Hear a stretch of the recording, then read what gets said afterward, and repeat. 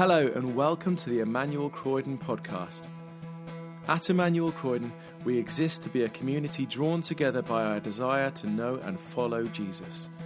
We long to become disciples of Jesus who are equipped to serve him in the whole of life, transforming families, communities and workplaces as we love God with heart, mind, soul and strength.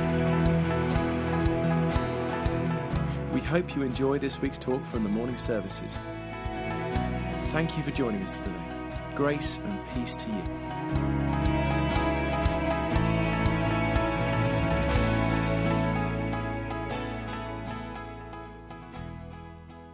From Psalm 121, to be found on page 626 of the Church Bibles. Psalm 121 from the NIV. I lift up my eyes to the hills. Where does my help come from? My help comes from the Lord, the maker of heaven and earth. He will not let your foot slip. He who watches over you will not slumber. Indeed, he who watches over Israel will neither slumber nor sleep. The Lord watches over you. The Lord is your shade at your right hand. The sun will not harm you by day, nor the moon by night. The Lord will keep you from all harm. He will watch over your life. The Lord will watch over your coming and your going, both now and forevermore. And now I'm going to read it from the Passion Translation. So I suggest you just close your eyes and listen to the words. I look up to the mountains and hills, longing for God's help. But then I realize that our true help and protection come only from the Lord, our Creator, who made the heavens and the earth. He will guard and guide me, never letting me stumble or fall. God is my keeper. He will never forget or ignore me. He will never slumber nor sleep. He is the guardian God for his people Israel. Jehovah himself will watch over you. He's always at your side to shelter you safely in his presence. He's protecting you from all danger, both day and night. He will keep you from every form of evil or calamity as he continually watches over you. You will be guarded by God himself. You will be safe when you leave your home, and safely you will return. He will protect you now, and he'll protect you forevermore. This is the word of the Lord. Thanks be to God. Good morning, everyone. I'm Elliot, Associate Minister for Youth, Children and Families. But today, I get to speak to you all, which is very exciting. And I love this passage. I lift my eyes to the mountains. Where does my help come from? Emmanuel Church, where does our help come from? That's a genuine question. Where do we, deep down, feel and act like our help comes from? Don't answer yet. First, let's paint a picture of who will be singing this amazing song, Psalm 121. I lift my eyes to the mountains. Where does my help come from? It's out of the songbook of the Bible, the Psalms, the greatest hits of God's people. It's part of an album of songs called the Songs of Ascent. You could say they are climbing songs, ascent songs. So, yesterday, I first went to Croydon for the first time ahead of the youth trip on Friday. And maybe I should have sung them then. I should have been like, I lift my eyes to the hills. I'm going to get to the top of the wall. Yay. Maybe we'll do that on Friday. I'm not sure. Might be a good way. So, but actually, there were songs for pilgrims sung on the way to ascend the mountains of the Lord. So not just any mountains, the mountains of the Lord, Jerusalem, the holy city. They were songs as people came to worship God at special festivals. It's like driving home for Christmas, except it's much, much more intense as you had to travel hundreds of miles on foot. So here we have, this is one of the mountains near modern-day Jerusalem. And you could think the height of that is about sort of the 700-something meter mark. So we're talking about Brecon Beacons sort of size. Has anyone been to Brecon Beacons before? We used to go there a lot when I was younger. So that sort of size, these hills that are coming up here. And imagine people traveling. They've been weary and traveling for hundreds of miles on foot. And they finally, after all those camping, after all those nights, after not having much food, not having much water, weary and tired, and their legs aching, and the children who are with them are just so frustrated with traveling. And they see in the distance, they see those mountains, and they're like, there is where I'm going to meet God. There is where I'm going to worship. There is where I'm going to meet the living God. And you'd see that and you'd be like, I'm almost there. I'm almost at that place. That's the sort of thing we think of when we read these songs of ascent. Mountains are symbolic places where people meet with God. Jesus often prayed on a mountaintop. Today, we still speak of mountaintop experiences with God. I lift my eyes to the mountains. Where does my help come from?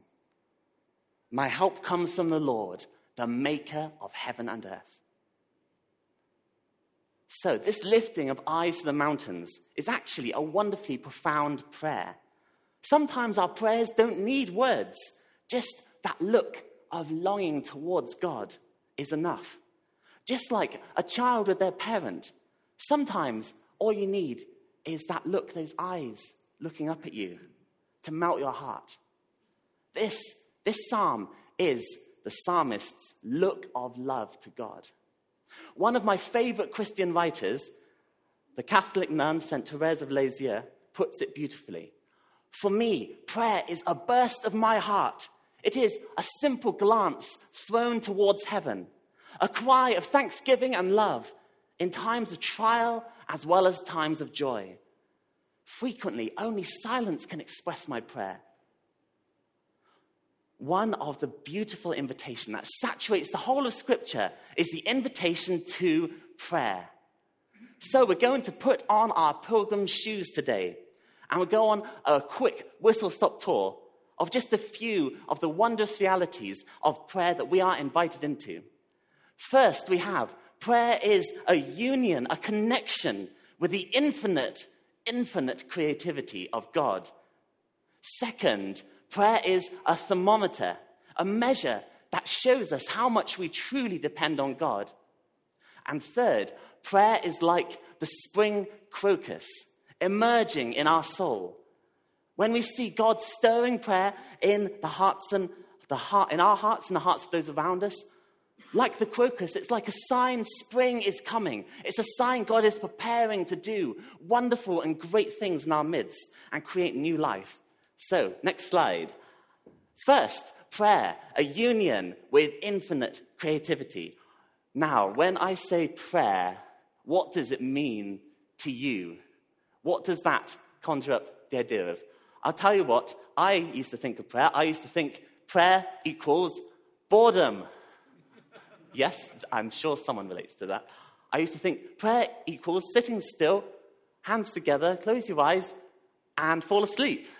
Because that's what I literally did. When I was first starting to come to know Jesus, I just couldn't do the prayer thing. I just was too tired. I just don't think I slept enough at night. I just kept falling asleep.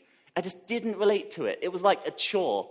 It was like a thing I used to do that I felt like God would punish me if I didn't pray enough, but I was just trying to get through it. I almost repeated the Lord's Prayer almost ritualistically to try and get God's favor, but my heart was just not in it. That's how I used to think of prayer. But prayer is actually something, if you think about it, it's something that you cannot express how profound it is. Verse 2 of the psalm, my help comes from the Lord, the maker of heaven and earth. If we actually really think about what that really means, what a vision that is. True prayer is a communication, a point of connection, a union with the very God who made heaven and earth. That is infinite, as in actual infinity, not just metaphorical infinity, infinite, without limit, infinite creativity, infinite possibility. As Jesus says in Matthew 19, with God, all things are possible. So, next slide. Does anyone know this person? Put your hand up if you ever watched Bob Ross. I think, a few of you. Look him up on YouTube. It's really quite wonderful, okay? Bob Ross, okay? When I thought of the infinite creativity of God, I thought of Bob Ross. He basically did these programs called The Joy of Painting, and he'd paint a picture in front of you, it's down here. Over lockdown, someone at my old church did this in the style of Bob Ross. He does this technique that allows anyone to really be able to paint. And I'd really recommend having a look at him, because the thing that he always does is he says, just paint a little happy tree here. You can do whatever you want with your world. He has this sense that you are, even if you don't have control of anything else in the world, you do have control of what is in the painting. What's that got to do with this? Well, think about it. It's a bit like the painting, being able to talk to the painter and say, "Oh, painter, oh, Bob, could you paint a little happy tree over here, please? Oh, could you paint a nice little friendly mountain over here?" It's a bit like that. The creator of the whole universe, the one who actually invented every single bit, the one who invented all the laws of physics in the first place, the one who put everything in its place, the one who knows all of history, present and future, that's who we are connecting with. And the possibility behind that is absolutely mind-blowing. So, next slide. When we speak to God, next slide, if that's okay. Great. When we speak to God, we are speaking to the only one who is actually infinite. Any mathematicians here? Sometimes people say, is there an actual infinity? Does that exist? It does exist in God. He is actually infinite. He has no limits whatsoever. It's like the stars above. Have you ever gone walking in and look at the stars above and you think of how incredibly, ridiculously far away they all are and how long the light takes to travel to us? And you see that and you're like, that is just a tiny glimpse of the majesty of God that we are connecting with, in prayer. That's just a tiny glimpse of it, and literally an infinitesimally tiny glimpse of it. So, prayer is something with infinite possibility. And I find that very, very exciting. Next slide. So, second, prayer is a thermometer of dependence.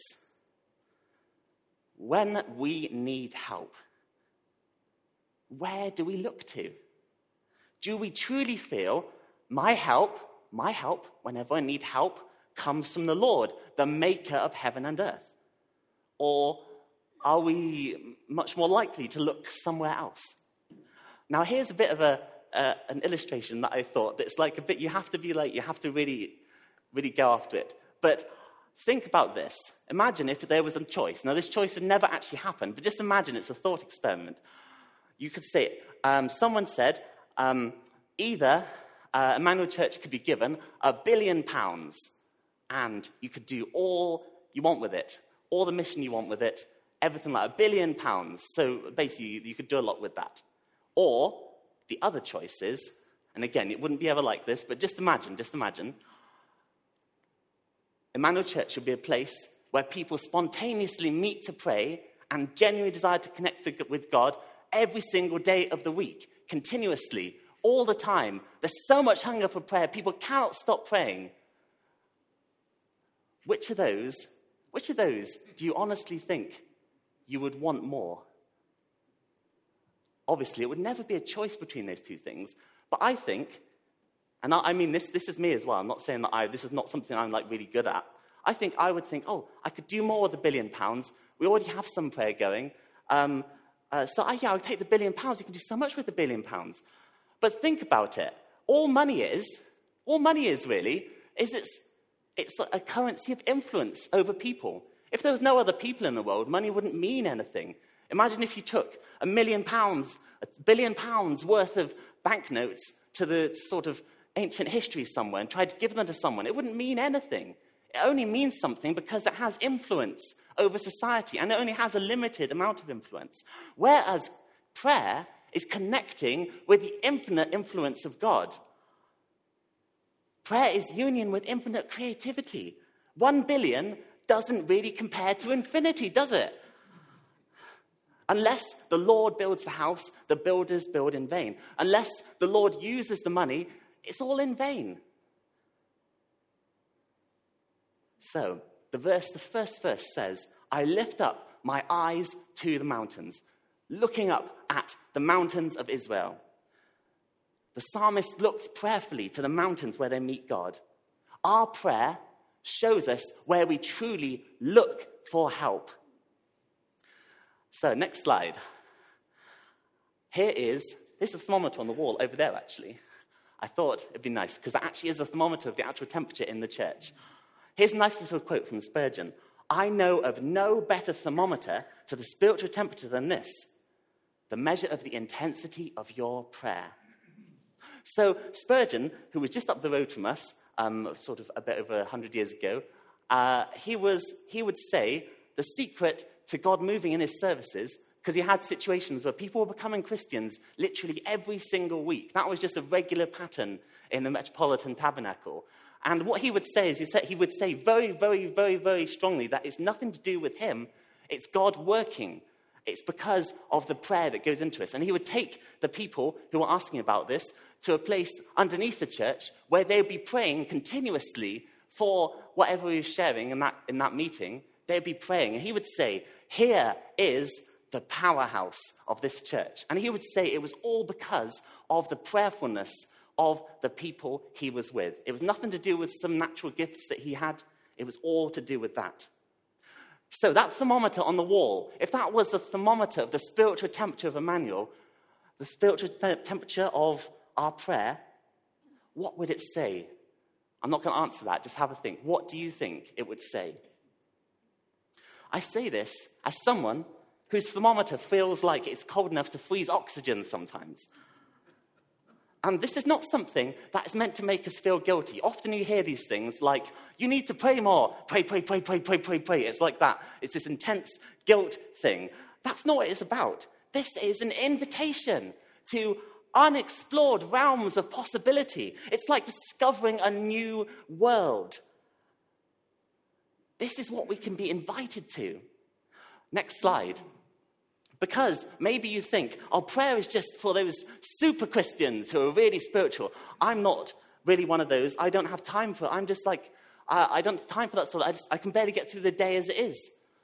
Prayer, that's not what it's like. That's not what any of this is about. That is completely the wrong idea. Because prayer is for people who feel like that. And that is really, really, really specific. It's actually those who feel the weakest that are the strongest in their prayer. That's the whole idea of seeing that help comes from God. It's like saying, I don't have help anywhere else. I can't cope with my circumstances. I can't cope with what life is throwing at me. My help is in God. That pushes your help to be in God. If you think about who the psalm would have been read by, it would have been the exiles of Israel. They would have been in a foreign land, oppressed by being the weakest in the country, it being like a terrible state. This was for them.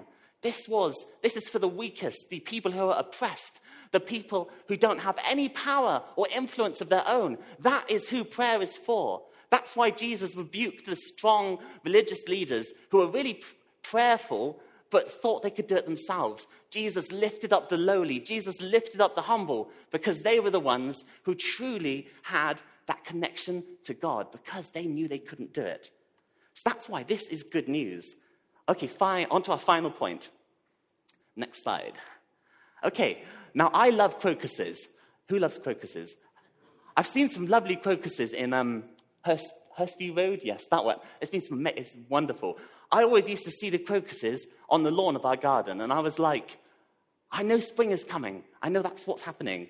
It was like, so what I thought, I was thinking about this. How could I express this? I think prayer is like the crocus emerging in our souls. What do I mean by that? To see a people excited about prayer means that God is on the move. as C.S. Lewis put it, Aslan is on the move if you see prayer happening, preparing the way for bigger things. Prayer is like the precursor, the preparation for the bigger things that are ahead. It's like a sign that something's going to happen. Matthew Henry wrote, when God intends great mercy for his people, he first of all sets them praying.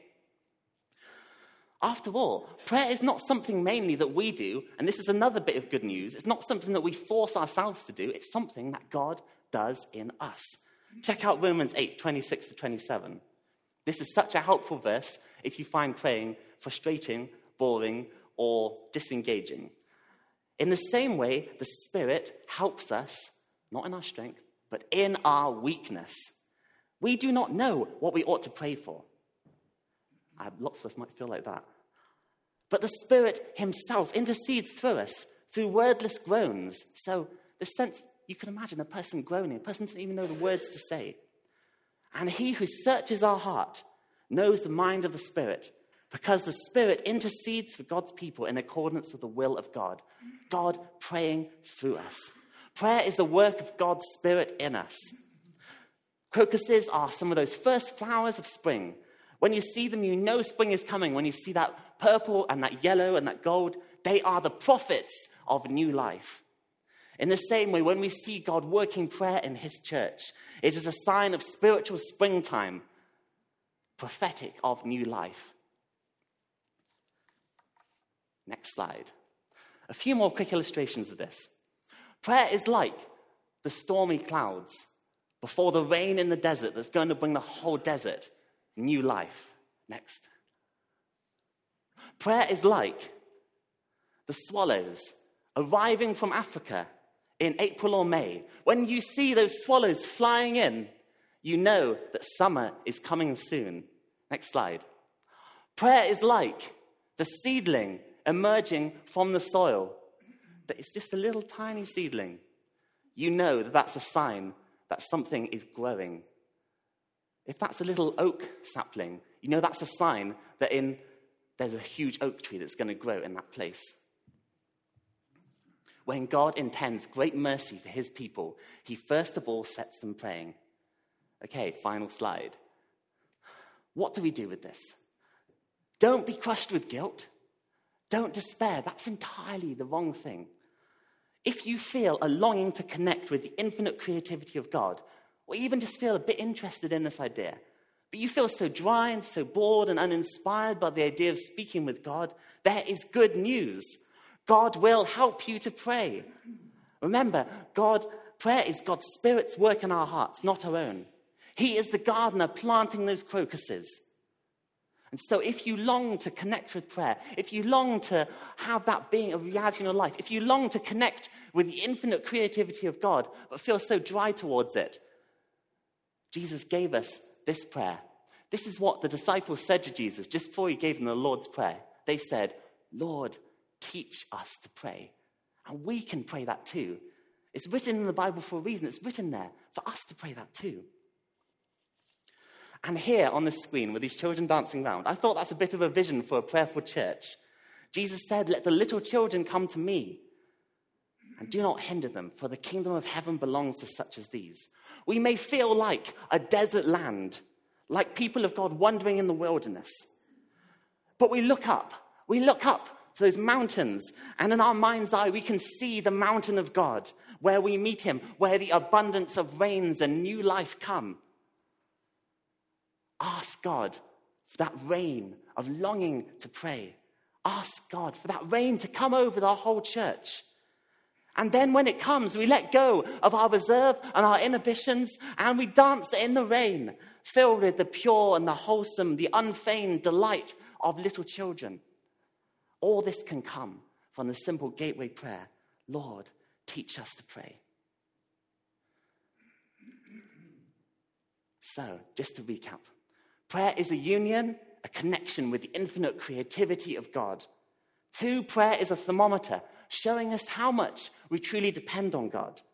3, prayer is the spring crocus emerging in our soul, a sign of more wonderful things to come. If you feel stirred to pray together, we've got the amazing prayer on Saturday morning, 9 to 9:30. There's a new Thursday prayer morning for revival in the Watney Room, 7 to 7:30, or prayer at the centre. And also there's prayer ministry at the end of the service. Or if you want to start a prayer meeting yourself, go for it. So I'll invite the band up now, actually, and we're going to sing together a wonderful song about prayer. But I'd like to invite everyone to stand as we pray together before they sing, "What a Friend We Have in Jesus."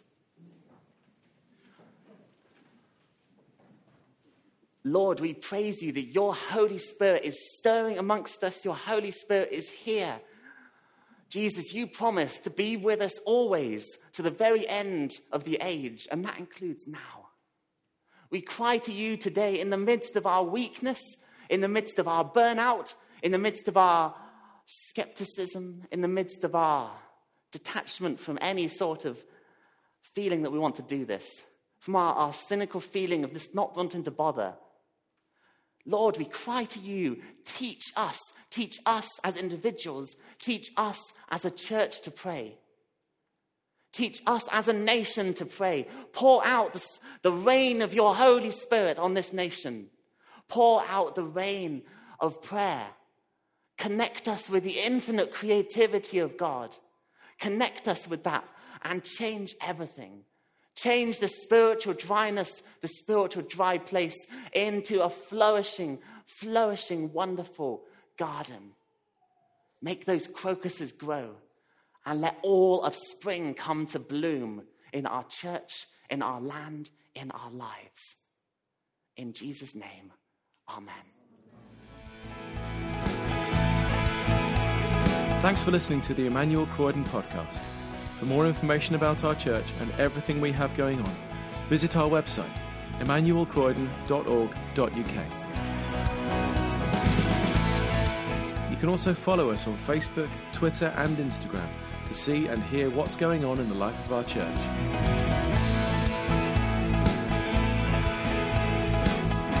God bless you and have a wonderful week.